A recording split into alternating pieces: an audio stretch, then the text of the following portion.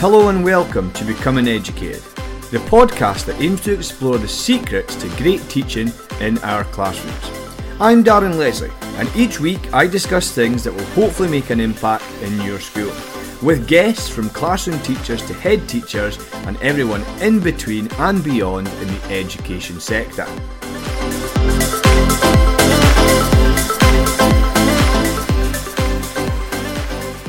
This week I am joined by Kate Jones. Kate is the Head of History at the British school Al Khabaira in Abu Dhabi, United Arab Emirates. Originally hailing from Wrexham in North Wales, Kate taught in the UK for 6 years at Elford High School before relocating to the United Arab Emirates in 2016. Kate is also a lead practitioner specialising in teaching and learning and provides regular training for educators and leaders both in the UK and internationally. Kate has spoken at various educational conferences around the world, including last year at ScotEd 2020, organised by myself and my outstanding colleague Fiona Leadbeater.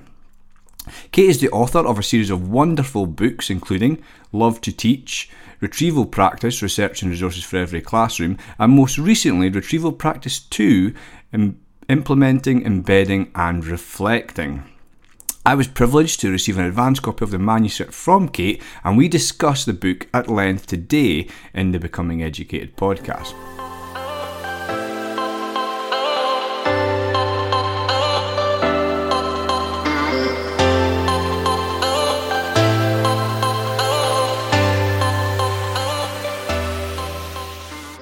Kate Jones, I'm delighted to have you on the Becoming Educated podcast. How are you?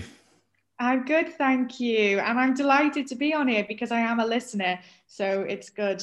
Oh, that's brilliant. Thanks so much for listening. And we're just saying off air, it's been quite some time that I've coveted you to come on the podcast, so it's brilliant that you're finally here. Yeah. So for those listeners that perhaps don't know much about you, could you share a little bit about you and your career in education to date before we get into the main section of the interview? Yeah, so I am a current head of history at a British school in Abu Dhabi in the Middle East. But I'm actually from Wales originally, and I did my teacher training in Wales, NQT year, 6 years, wonderful years at a school in North Wales. But I do love to travel. I went on holiday to Dubai, and then that was that. 2016, I moved out to the United Arab Emirates. And then I'm a little bit like you, I've got my teaching job, but then I do all these other extra things on the side, podcasts, social media, blogging. And then all of that led to my first book, Love to Teach, in 2018. And then 2019, Retrieval Practice, which I really enjoyed writing that book, actually, so much so that I've done a follow-up book that you know about, Retrieval Practice 2, which is out at the end of January this year. So really exciting. Certainly is exciting, and I was privileged enough to get an advance copy of the book. And we're going to discuss that today on the podcast, which is Retrieval Practice 2, Implementing, Embedding and Reflecting. So just to kick us off on the podcast today, for those that perhaps are not engaged with or are sceptical of the research into retrieval practice, could you quickly discuss what retrieval practice is? Yeah, so retrieval practice, even if people aren't familiar with the term, they're probably very familiar with the strategy and the concept of it, which is basically every time a student or anyone has to recall information that is already in their long-term memory, it changes that information in the memory, which should make it easier and quicker to recall in the future. And there's been a lot of research into this field for over 100 years. It's taken a while to get to teachers. The research is absolutely overwhelming that it is one of the most effective teaching and learning strategies. I think for years we have been using quizzing and testing, but we were probably using it more as a formal high stakes type of assessment. Whereas retrieval practice should be low stakes, so low pressure, not a formal exam, but it's for a learning purpose to help students recall information with greater ease in the future. So I am really, really passionate about this, not so much because of the research. I love the research, that's really interesting. I'm so passionate after I was trialing retrieval practice. This was a few years ago, probably about 2016, when I first moved out to the United Arab Emirates, and I started reading all about retrieval practice. And I embraced it in a way that I hadn't done before. I used different types of quizzing, different types of retrieval. And I did see firsthand the benefits, improved results. The class were confident. I felt confident. It was just incredible. And that was a bit of a light bulb moment for me to actually see the benefits. And then I wanted to then share it, not just with the students, because I was just sharing it with the students in my history classes. And I wanted to share it with all of the students. So I was doing assemblies, I was creating booklets, and then I wanted to share it with my colleagues and with parents. And it's just gone on from there, the sharing, the writing about it, sharing it online, writing books. So anyone who is skeptical, you really shouldn't be. You really need to embrace it. 2 reasons: the evidence, the research base, but also teacher experience as well. It's incredible. It certainly is, and there's such a dearth of literature out there, including your fantastic books on the topic. So you write in Retrieval Practice 2 a quote from Paul Kushner, and you mentioned a little bit in that response there about evidence. And the quote highlights the difference between being evidence-based and evidence-informed in terms of our classroom practice. Could you elaborate a little bit on that? Yeah, I think this is really interesting because some teachers, and I can understand some of the reasons why, are a little bit reluctant to engage with academic research. There's lots of barriers. We're breaking down the barriers. For example, it can be difficult at times to access, but the research is becoming more accessible. It can be difficult to find the time, but lots of schools are now making it a CPD priority. And then one of the other factors that teachers can be quite critical of are the conditions that the research and studies were carried out in, which were not often classroom conditions. Although there's a lot more research carried out in classrooms than people do realise. The work of Graham Nuttall, Henry Roediger, Pooja Agarwal, they have actually been into classrooms to find this evidence. But so the evidence-based that Paul Kushner writes about, I love this, the evidence-based versus the evidence-informed. So the evidence-based is where you basically are taking that evidence and you're going with that. But evidence-informed is taking that evidence and applying it to your classroom circumstance and context. So it's about having this awareness that just because the research says this works, it might not necessarily work in your classroom, because I'm a teacher in secondary. I teach from year 7 to year 13. In my previous school, it was really interesting, the campus was split boys and girls. So I would have year 9 girls and I could have next lesson year 9 boys, the exact same lesson, but it was never the exact same lesson. It was so different. And that was such an eye-opener for me in terms of motivation and behavior. So what I advocate and what Paul Kushner is advocating is the evidence-informed approach. That with research, it is a case of best bets. This doesn't give us all the answers. We cannot rely completely on it. We do have to consider teacher experience, professional judgment, all of those factors. And for me, I know you, Darren, this is a big thing for you as well. I wanted to work in an evidence-informed school. And there are schools who will take that approach. And the school I'm currently at, when I had my interview, I knew they were an evidence-informed school. And that's why I was applying there. And they also knew a little bit about me, and they knew that I was an evidence-informed teacher. And it was just a great match. But I have worked in a school that doesn't embrace the evidence, and there's still quite a lot of that. Or what is happening is like what I was a sole teacher reading about retrieval practice, and then maybe 1 or 2 other colleagues were, but then it wasn't the whole school culture. So there's one thing being an evidence-informed teacher, but you really, really need to work at an evidence-informed school. And that's where the senior leaders come in, and leaders at all levels. So that's it, really. It's engaging with the research, but applying it in our own context. Certainly, it's about being brave enough as a teacher to experiment and apply it and see what works for you. Because as Dylan Wiliam has said before, that something works somewhere but doesn't work everywhere. So it's about, as you said, they're applying to your context conditions. And I love that anecdote about the girls class and the boys class. So Oh yeah, that it's was such a fascinating approach. And it brings us on then, something that really struck me in the book and I love is the Kirshner effect. So yeah. what then is the Kirshner effect?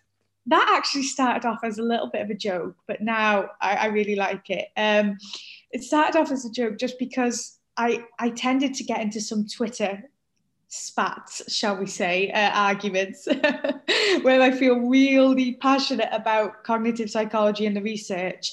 And I also feel really passionate about challenging things that have been debunked. And there's lots of, learning styles is the classic one that still gets promoted, but we know it's been massively debunked. And a lot of this has been influenced. A lot of what I know about research and cognitive psychology and debunking edu myths has come from Paul Kirshner. And sometimes I even message him and say, look at this tweet. And he's just like, Kate, you can't take them all on. But this passion that I have to be evidence informed and to challenge outdated, ineffective practices, I just called it the Kirshner effect, because this is essentially what Paul Kirshner does. He shares what works and he challenges what doesn't work. And there's a lot of teachers out there who feel that way, who feel real. And the more that you learn and the more that you read about it, I think that the stronger you get in terms of your response. I've had to sit in CPD where I've heard things that are incorrect or just I think is really damaging, and we shouldn't be sharing that information.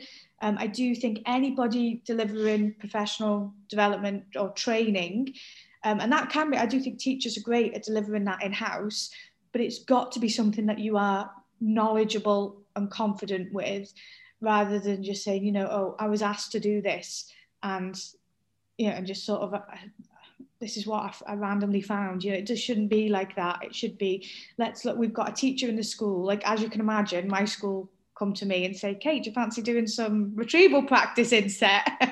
And I'm like, yeah, of course. They know that I'm really, you don't have to write a book about it, but they know I'm really interested. They know I've read a lot about it. And yeah, so it's just this obligation to keep being a better teacher. And Paul Kirshner is just quoted throughout my book. So it's a nice little tribute to him. And he actually does like the Kirshner effect. And I hope it catches on because there's a lot of people who've been impacted by it, the Kirshner effect.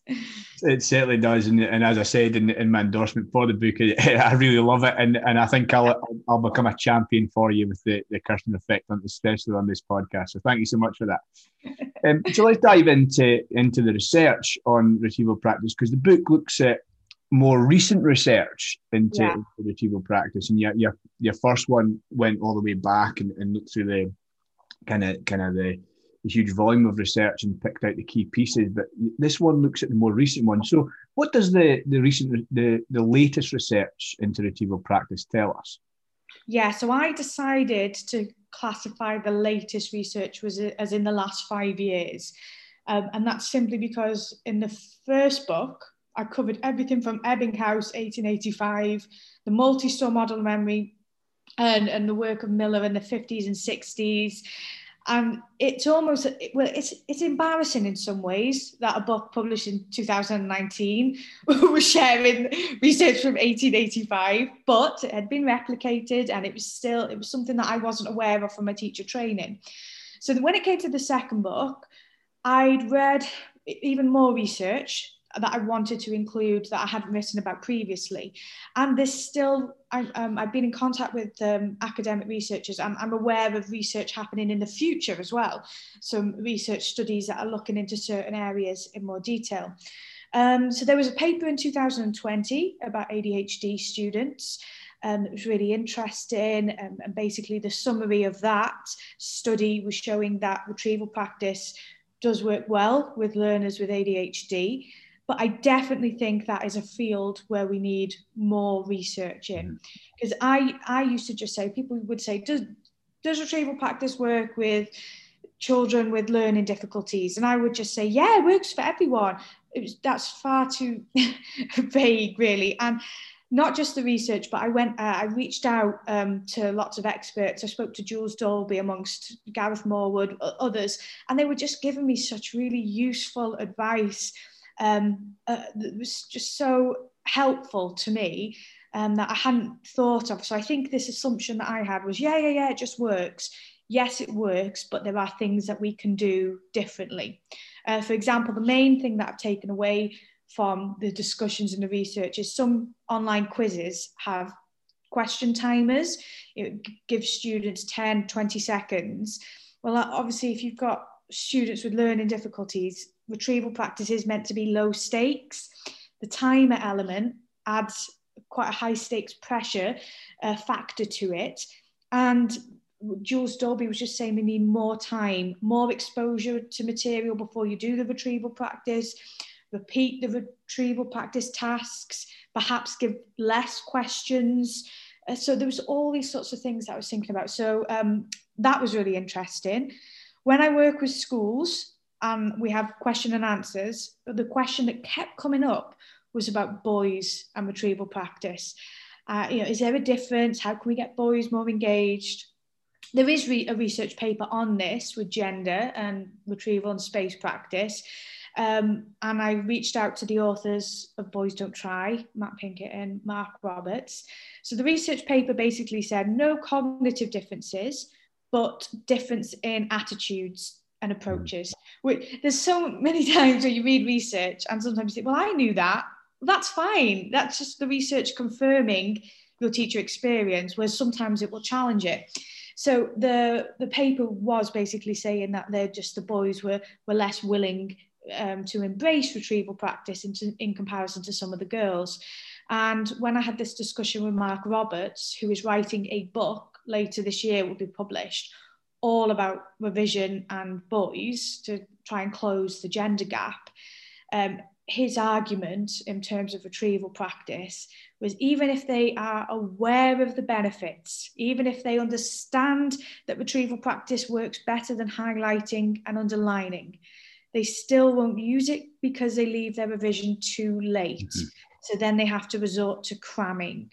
They can't do spaced retrieval practice. So then that is really useful for us to know from a pastoral perspective and an academic, and how we can help boys to become more organised as well.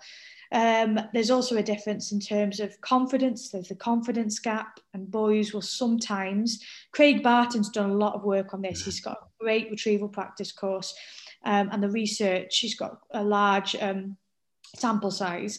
Yeah, the boys were overestimating. When they were asked to score how well they thought they did, and the boys were overconfident in comparison to the girls. So then that made me start thinking as well, is it perhaps the girls' lack of confidence why they are keen to use retrieval practice, and perhaps the boys just, maybe feel that they can recall more easily than they actually can. So yeah, the research in the last few years has been really interesting, and the Bjorks are still publishing research. They've been publishing research on memory for decades. And if you go on their website, the Forgetting Lab, there's because one of the problems, like I said, was actually accessing the research. Their website is a gold mine of just all of these amazing, incredible research papers that are just there, free download. And there's quite a lot of recent ones from the last few years. Amazing. And interesting, yeah. I'd like to pick up on that one in terms of the Bjorks, because you dedicated the book to the Bjorks, and as you say, their website is wonderful, and so is Pooja Agarwal's, and your own one. You've got your own blog space with as much research as possible. So in terms of access to the search, if you're listening to this, then please go to some of those ones. But you mentioned in the book one of the more recent Bjork papers, forgetting is a friend of learning. I found that incredibly fascinating. So can you maybe tell us a little bit more into why forgetting is important, and why does that then raise the idea that spacing is so important for our retrieval tasks? Yeah, the Bjorks have been incredible. The fact I've just said their website's the Forgetting Lab, and they titled that paper, Forgetting Being Our Friend. It is about changing our mindset in terms of forgetting. we used to be really frustrated. We would teach something, we felt we'd taught it well, then students would forget it and we'd feel really disheartened. But now we just have to accept that forgetting is part of the learning process. It does not make you a bad teacher.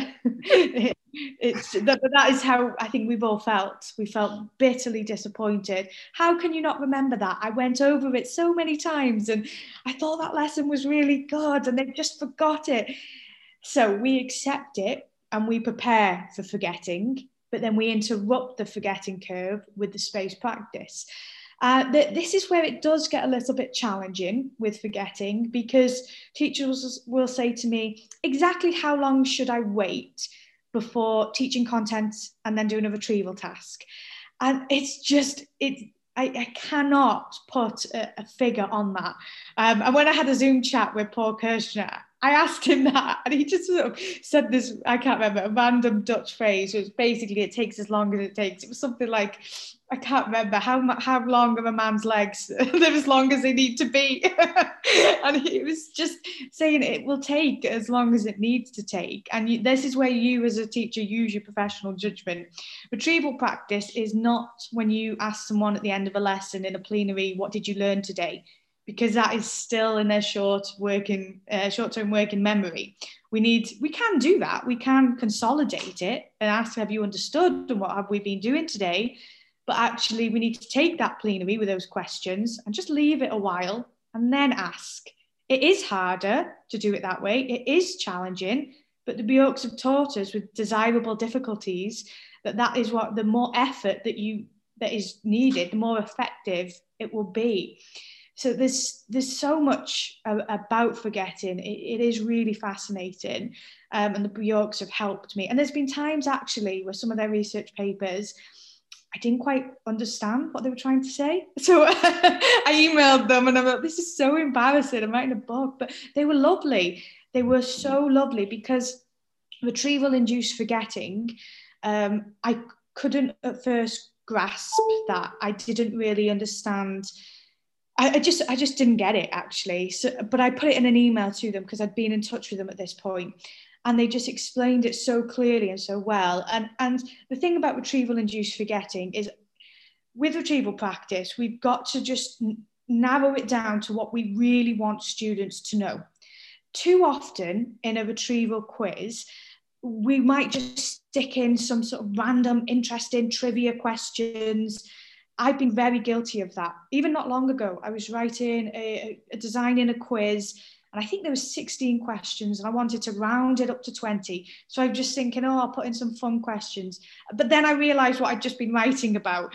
And I thought, no, I'm going to just stick with what students really need to know.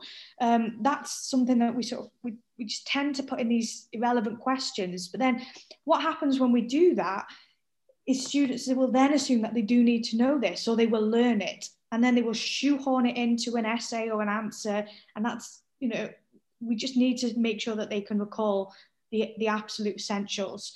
So we will end up neglecting some information, and then that will be forgotten because you focused your retrieval practice on the essentials.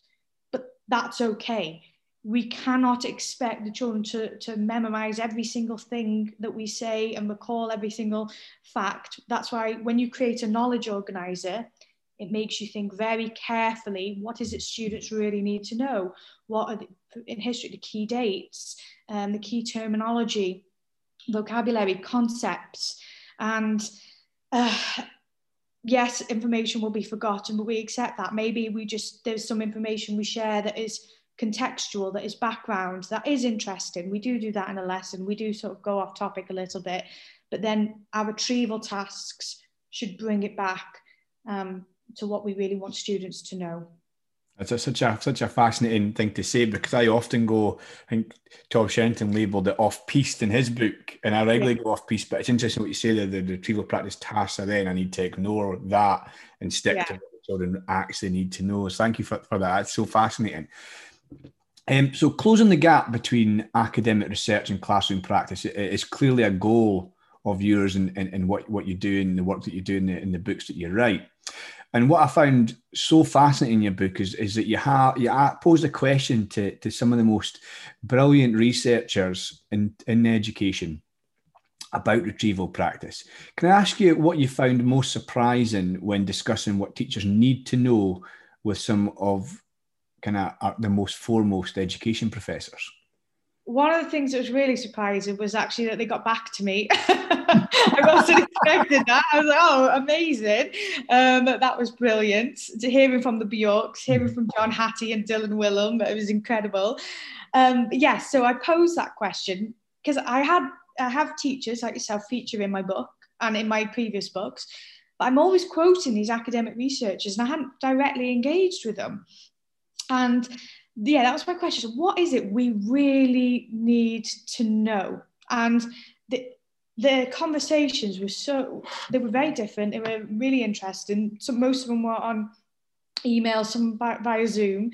Paul Kirshner's probably stood out to me. I know I'm a big Kirshner fan. It's the Kirshner effect. But his was completely different to anyone else's. So he's saying if we really want students to use retrieval practice, they have to see for themselves that it works. Just telling them that it works, telling them that it's a good strategy is not enough. They need to see the benefits for themselves. Like do an experiment where you're doing retrieval practice and then you do something and they can actually see. And this did work because the class that I mentioned when I had in 2016, I took on a year 10 class and we had regular spaced retrieval for 2 years. And when I came to take them on at A-level, so I was carrying on with that class, their results had been incredible, phenomenal.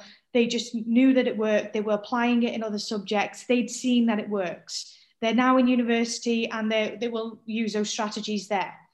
But when I remember 2016, when I was trying to introduce spaced retrieval to the year 12, the A-level, the older students, and they had just passed their GCSE exams by using highlighting and underlining. So they thought, well, that works. Why would we use retrieval practice?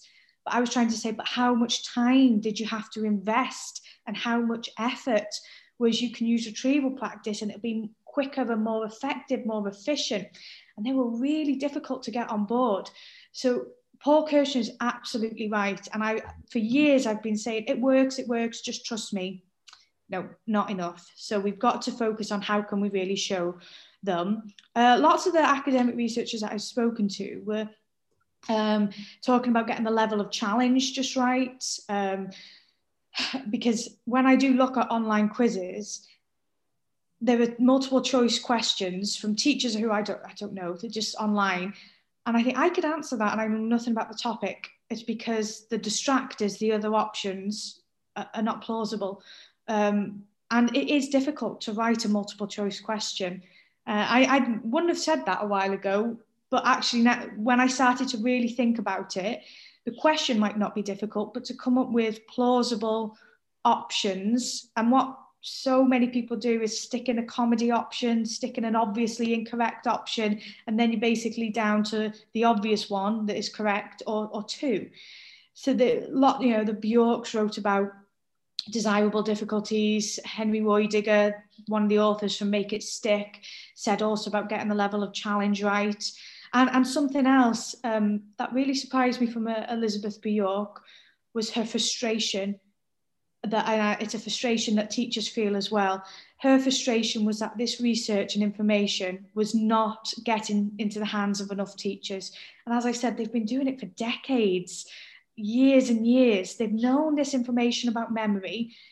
And in 2020, finally, it's starting to become more mainstream. But I can't imagine how upsetting that must be for them when they know this is really powerful, but then they still hear about teachers not using these strategies. And the frustration I think teachers feel, especially, I've only been teaching 10 years, that depends how you look at it, a longer time, but if I was teaching 20 years and I'd only just found this out now, I'd be incredibly quite angry. Why didn't I know this? Why was there such this gap? And Jeffrey Karpicki also wrote about this years ago. He said, we have a wealth of information about retrieval practice. The academic researchers have got this information. Why haven't the teachers?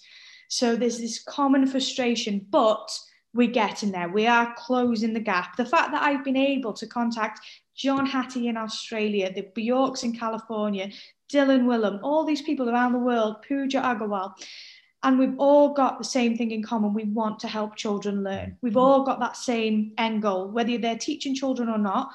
The academic researchers really want to help the teachers so that the teachers' students can get the best possible results. Certainly, and so that we are becoming more evidence informed. I thought that was a beautiful part of the book, and it's worth buying simply to read what the researchers have to say, because as you said there, they want the same as us and they want to support teachers, and I can empathise with what must be a frustrating for them when they're doing so much work to help teachers and they're not getting it to the front line. So let's hope that through vehicles like the Become an Educated podcast and your writing, that we can help to inform our profession and become evidence informed. So we're going to move on a little bit in terms of talking about the misconceptions and mistakes made when embedding retrieval practice. So what are the most common misconceptions and mistakes when a teacher tries to embed retrieval practice with their children? There's a lot, actually. I've got a whole chapter on it. And this was based on a lot of my mistakes as well. And this was also inspired by Professor Rob Coe, who asked about, are we doing retrieval practice right? And Adam Boxer has blogged how not to screw up retrieval practice. And I thought this was really interesting, because there's one thing to sort of hear retrieval practice is a great strategy, and then everyone sort of might go, let's jump on it, let's just do that. But now we've had a few years introducing retrieval practice. We're at that stage with let's reflect. These are mistakes I've made, others have made. And I think probably the most obvious mistake, and I feel partly responsible a little bit, is just seeing retrieval practice as a starter task. And the reason I feel not solely, but is love to teach. I wrote a whole chapter saying the best way to start a lesson was with retrieval practice. And I stand by that. I do think that is the best way to start a lesson. Perhaps not every single lesson, because you may start a lesson, you've got something you need to talk to with the class, you need to finish off something, whatever. It's just teaching. That's how it happens. But generally, as a classroom routine, that's how I start. And Rosenshine has said regular review, 8 minutes at the start of a lesson. But then that sort of got morphed into start your lessons with retrieval practice, spend about 5 minutes on it, and then tick, that's done, move on. Now, if retrieval practice is one of the most effective strategies that's out there, why would we just dedicate 5 minutes in a lesson to it? And just dedicating 5 to 8 minutes is still not enough, because are you really dedicating enough time to thorough feedback and reflection? Or are you just sort of sticking the answers up on the board, or students just getting a score and not actually looking where they went wrong and identifying the gaps in their knowledge? So whilst it can be used as a starter, and I still think that's a great idea, we shouldn't just limit it to that. And there's no research that I've encountered that says it's more effective at the start of a lesson in comparison to any. It could be used at any point in the lesson. It could be used as a whole lesson. We're having a retrieval lesson today. You can use retrieval practice for homework tasks, even if they're not a retrieval task in itself. So a homework task, I could say, could be create some flashcards. Now, the creating of flashcards isn't the retrieval, but it's to promote retrieval later on. So that's a big one, is just thinking it's just a starter activity. And then also about feedback and reflection. I barely touched upon that in my first book. And that's because I didn't spend enough time on it. I didn't think about it enough. And now that's something I make a conscious effort to think about. And I contacted Michael Childs, who's just, his book, The Feedback Pendulum, has been published. And I've been lucky to read that. It's really good. And there's been a debate about feedback. Do you delay it? Should it be immediate? And I asked him what he thought. And we both agreed that in terms of retrieval practice, the feedback should be instant and immediate.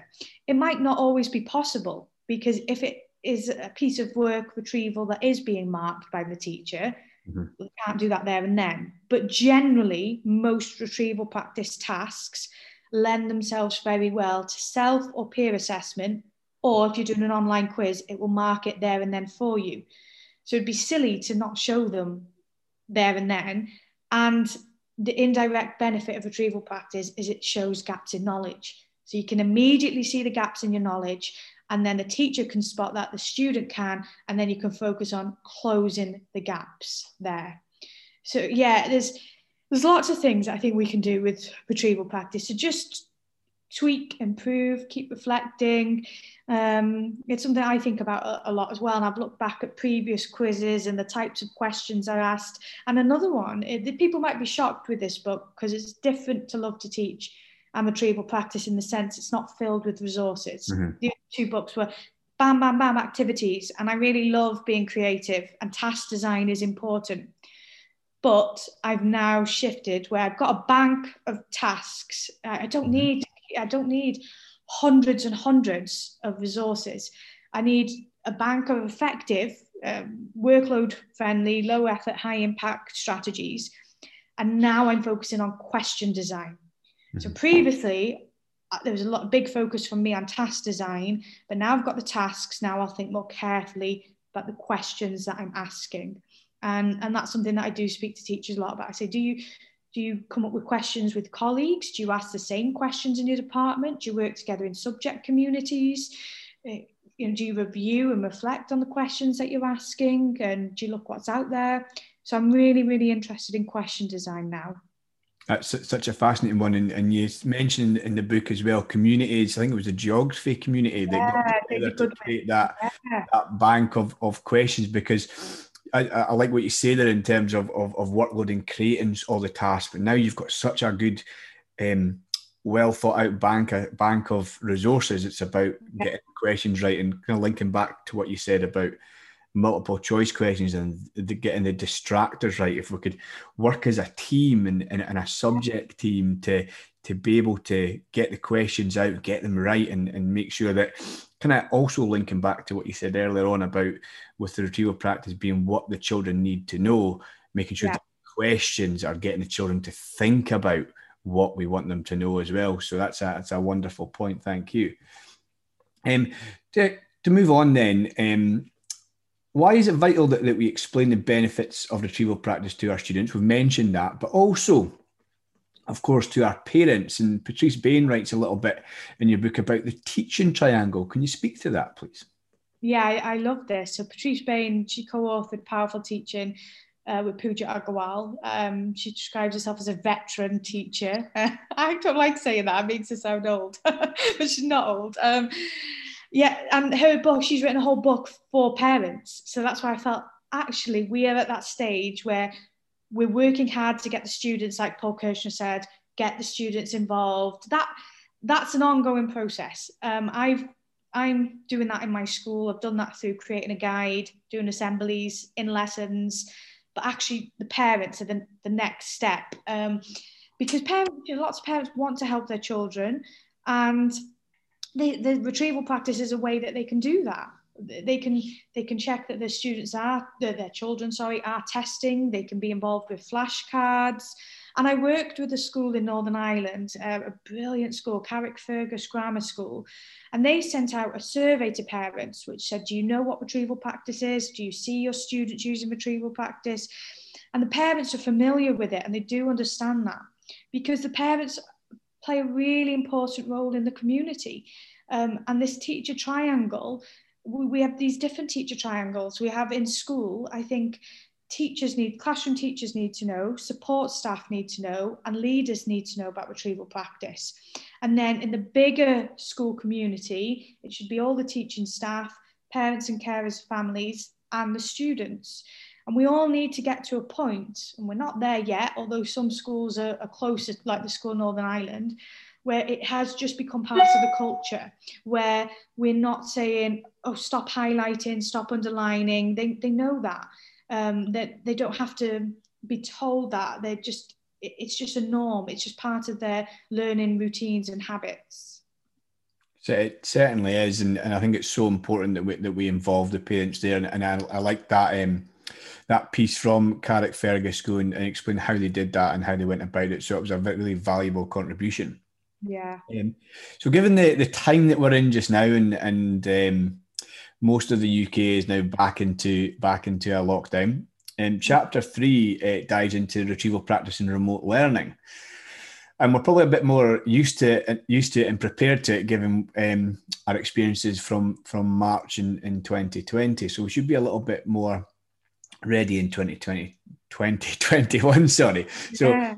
with that in mind, what are your tips and best bets for implementing, embedding, and reflecting on using retrieval practice online? First of all, that was a weird chapter to write. Never thought I'd be writing that, and it was challenging in many ways. And I didn't know by the time of publication whether we'd still be doing remote learning or not, but actually, yeah, we all are.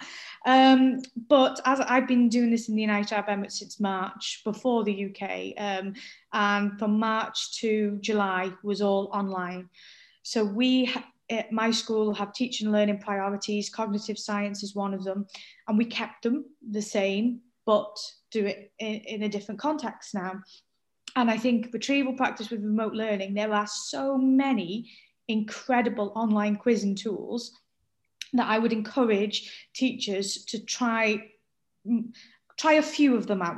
It's tempting to just stick with the same one. I love quizzes. Mm-hmm. It's Quiz and IZZ. I'm not an ambassador, don't get paid by them, but they are brilliant. And I could use that every lesson, but I don't. I do try and mix it up. And imagine that, if a student is just going from lesson to lesson or Kahoot, let's try and have a little bit of variety. So there is Quizlet, Kahoot, quizzes, Carousel Learn, Mentimeter. There's so many different quizzing tools out there that I think we should be and they're all really easy to use, free. They're great for teacher workload. So try out as many of them as possible. I have 3 rules when it comes to using technology for retrieval practice. And the first one is it should be low stakes, because that's really important. And I'll give you an example of how it might not be. The second one, it should be workload friendly for the teacher. So quizzes will mark it for you. You can teleport questions from other teachers' quizzes. You can create a quiz in a really short amount of time. The marking is done instantly. It really will support your workload. And then the third one, which is, I think, the most important, well, workload is also very important, but it has to be user-friendly for the teacher and the student.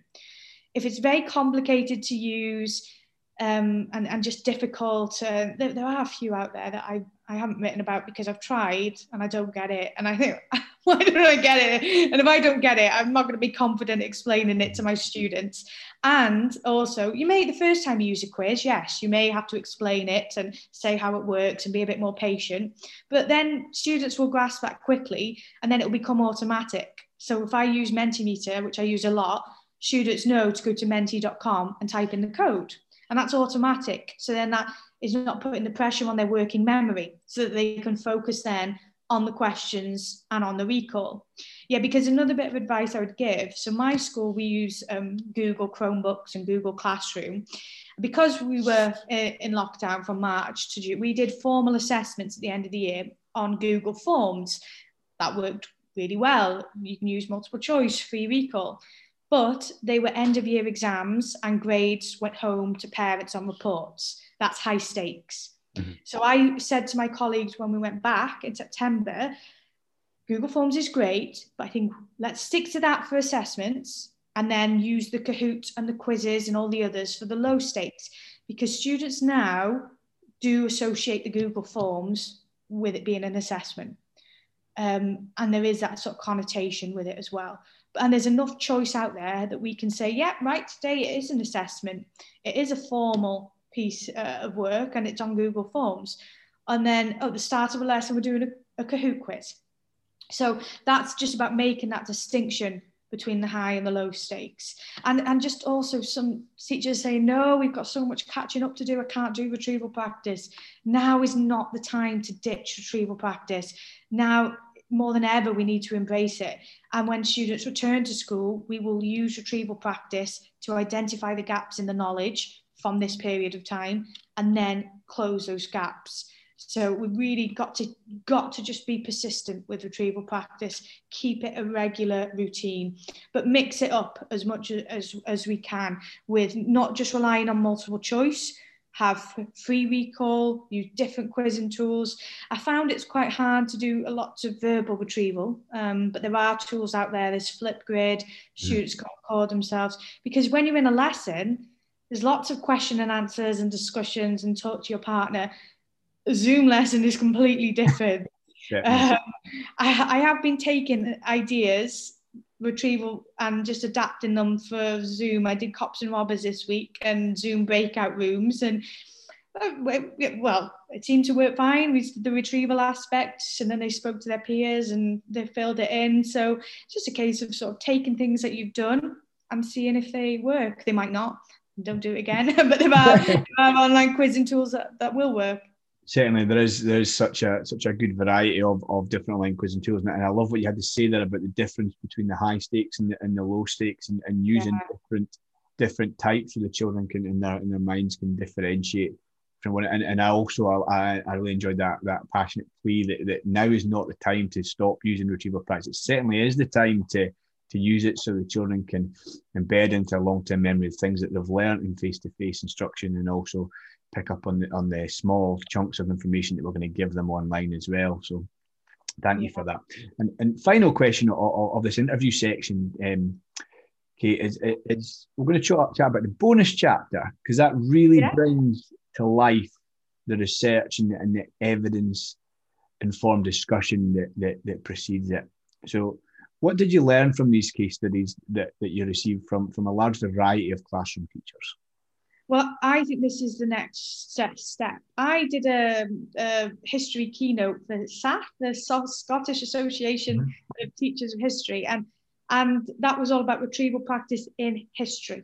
And I think that's the next step for us all. Once we've understood retrieval practice, we're introducing it, we're embedding it, then we now need to look at what does it really look like in our subject, and the nuances of it, and how we can really get the most out of it.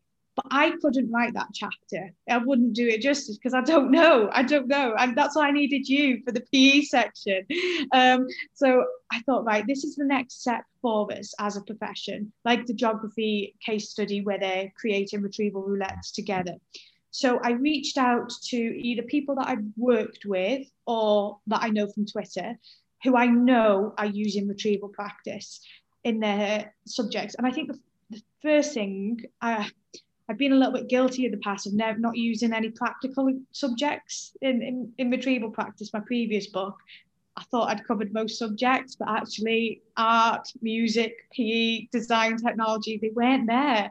And maybe even I thought, oh no, retrieval practice isn't for those subjects. And that is not true at all. Just reading all your case studies, they were just really incredible about how I really like the design and technology one by Nick. He was in my previous book, and how he was writing about the skills elements of it and the knowledge elements of it, and lots of the teachers had taken resources that I'd shared from my previous book and were saying, this is how I use it in my subject, and they've adapted it.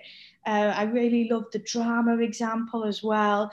So, and as I said in the book, I think if as someone who is an aspiring senior leader, I hope to do that one day, have that teaching and learning role. That will mean line managing subjects that I don't have experience in. But this book could be really useful for senior leaders if you're trying to support a department and how they implement retrieval practice, just having that. And it's just a taster. It's not an in-depth, because you could have that as a book in itself. Mark Ensor probably could write that book, Retrieval Practice in Geography. Maybe he will, because he's written a few. I'll tell him to. But his is, and Dawn Cox's from RE is brilliant as well. But it's just a sort of to start the conversation, to get the conversation going. And I love the examples of questions within different subjects. I love Tom Needham's case study about in English and the factual recall and the higher order. And I love Jennifer Webb's English as well, about the myth that you can't have retrieval practice with English language. And it's really, even if you don't teach those subjects, it's worth reading all of them as well. And the primary example from John is just superb. So it was just, I feel so lucky. I felt a little bit guilty. I called it a bonus chapter because I didn't write it. So I could claim it as my own. But I'm really glad. I feel like it's really important that it needed to be in there, because there's an element of genericism with retrieval practice, in the sense of when it comes to learning, we're not all visual or auditory. It's actually, we're not that different in terms of the memory. We're different in lots of other ways. But then when it comes to the subjects, there'll be strategies that all subjects can apply, retrieval practice, but then actually we can apply them slightly differently in that context. So hopefully that'll start a really good discussion. And whenever I'm doing lots of insets this month in January, and I always sort of say, right, your next steps are in a department, and then reach out to your subject communities. We're doing whole school inset. The next step is department level. Definitely. I spoke in a previous podcast with Stuart Farmer from Scotland, and we spoke about the need for subject-specific pedagogical development, and that speaks to that really truly. And I just say I loved reading some of the reflections from teachers in subjects that are so different. I teach physical education. That an English classroom couldn't be any more different if it tried. So to read the reflections that those teachers have, and as you say, I love the John Hutchison's piece on primary school. It was wonderful. So that brings us to the end of our interview discussion, Kate. We're going to move on to a little quick fire round to finish off. But before we do that, can you share with listeners where they can get in touch with you, because you've recently changed your handles on social media, and also, of course, where they should go out and buy Retrieval Practice 2, and also Retrieval Practice and Love to Teach if they haven't already got that in their library. So lots of plug-in, yeah. I'm on Twitter and Instagram at KateJones_teach. That's very new handle. But I use LinkedIn. And I've got my podcast, the Love to Teach podcast, and my teaching blog is lovetoteach87.com. All of my books are with John Catt. You can get them on Amazon. Retrieval Practice 2 is out January 26th, available for pre-orders. It's doing well already, so that's exciting. And yeah, do get in touch with me. I have lots of conversations, probably now on a daily basis, about retrieval practice. But it was these conversations with teachers that led to me writing that book and inspired me to do that. I've also got 2 more books out this year as well, so it's a busy year. Can you tell us a little bit about the upcoming books? Yes, I can talk about one of them that I'm writing right now, which is part of the In Action series. So Tom Sherrington did his Rosenshine in Action, incredibly successful. The Entzers have done theirs. Ollie Lovell did Cognitive Load Theory in Action. So mine is based on Dylan Willem and Siobhan Leahy's Formative Assessment Strategies in Action. So that's really different to what I've done before. That's going to be out in the spring, well, whenever I finish it, I don't know, but aiming for this year, springtime. And then another book I'm writing, which we'll announce soon. I'm co-authoring that, and it's just completely different. It's about school cultures. Sorry, I'm being a little bit coy. We might make a big Twitter announcement, but you heard it here first, that I'm co-authoring a book that isn't actually about pedagogy. It's a completely different direction, but it's an important book that's needed. Certainly. Thank you so much for that. And I very much look forward to your forthcoming titles, and as are many, many people. So to close the podcast in 2021, I've introduced a little quickfire series of questions, but the questions are huge, but I want your short, snappy answers to them. Are you ready? Yes. So question number 1, what makes great teaching for you? Great teachers are teachers that never stop learning. And I write about the professional learning gap, where you've got the teachers who will plateau, they don't have time, and then you've got the other teachers who are just flourishing, and they're reading and they're listening to podcasts and they're embracing CPD. That is the type of teacher that every student should have in front of them, a teacher who wants to just keep getting better for the students in front of them. Question number 2 is, what one thing would you prioritise to bring about great teaching in every classroom? would be CPD based on that other question. And then actually I'm going to give you two answers, retrieval practice as well. Like, just because it's such a good strategy, it's got to be a priority, a teaching and learning priority. Yeah. It certainly has. And the final one is, if you could change just one thing in education, what would that be? I don't know if I'm allowed to say this, but I will. The current government in England, because I'm watching from a distance in the United Arab Emirates, and there's all these U-turns and head teachers. A lot of my friends are head teachers and senior leaders, and the stress that they are under. I don't want to get too political, but there needs to be clearer guidance, leadership. I understand it is a pandemic, it is difficult, but the strain, it's sad. It's breaking my heart. It's different here. We're in a very different situation in the United Arab Emirates. I know Wales and Scotland are very different as well, but seeing the stress and anxiety on Twitter of what's going on in the UK, but it has a knock-on effect because I'm a British curriculum school. So the decision to cancel exams in England, that means our exams are cancelled as well. It is having a big effect on a lot of people. So get them out. It certainly is, and our support is here for any teacher that is a teacher and senior leader that is struggling, because I don't envy them. No. But that brings us to the end of the podcast, Kate. It's been so wonderful to have you on and chat with you. So thank you very, very much. Thank you for having me. I really enjoyed it. Thanks for listening to this episode of Becoming Educated. As ever, I would be delighted to hear your thoughts, and you can contact me via Twitter at DNLeslie or via email. So that you don't miss out, I urge you to subscribe to the podcast. And while I have your attention, why not submit a review of the podcast wherever you get yours from, so that many, many others can access Becoming Educated. I'll be back next week with another episode of Becoming Educated, and I do hope to see you there.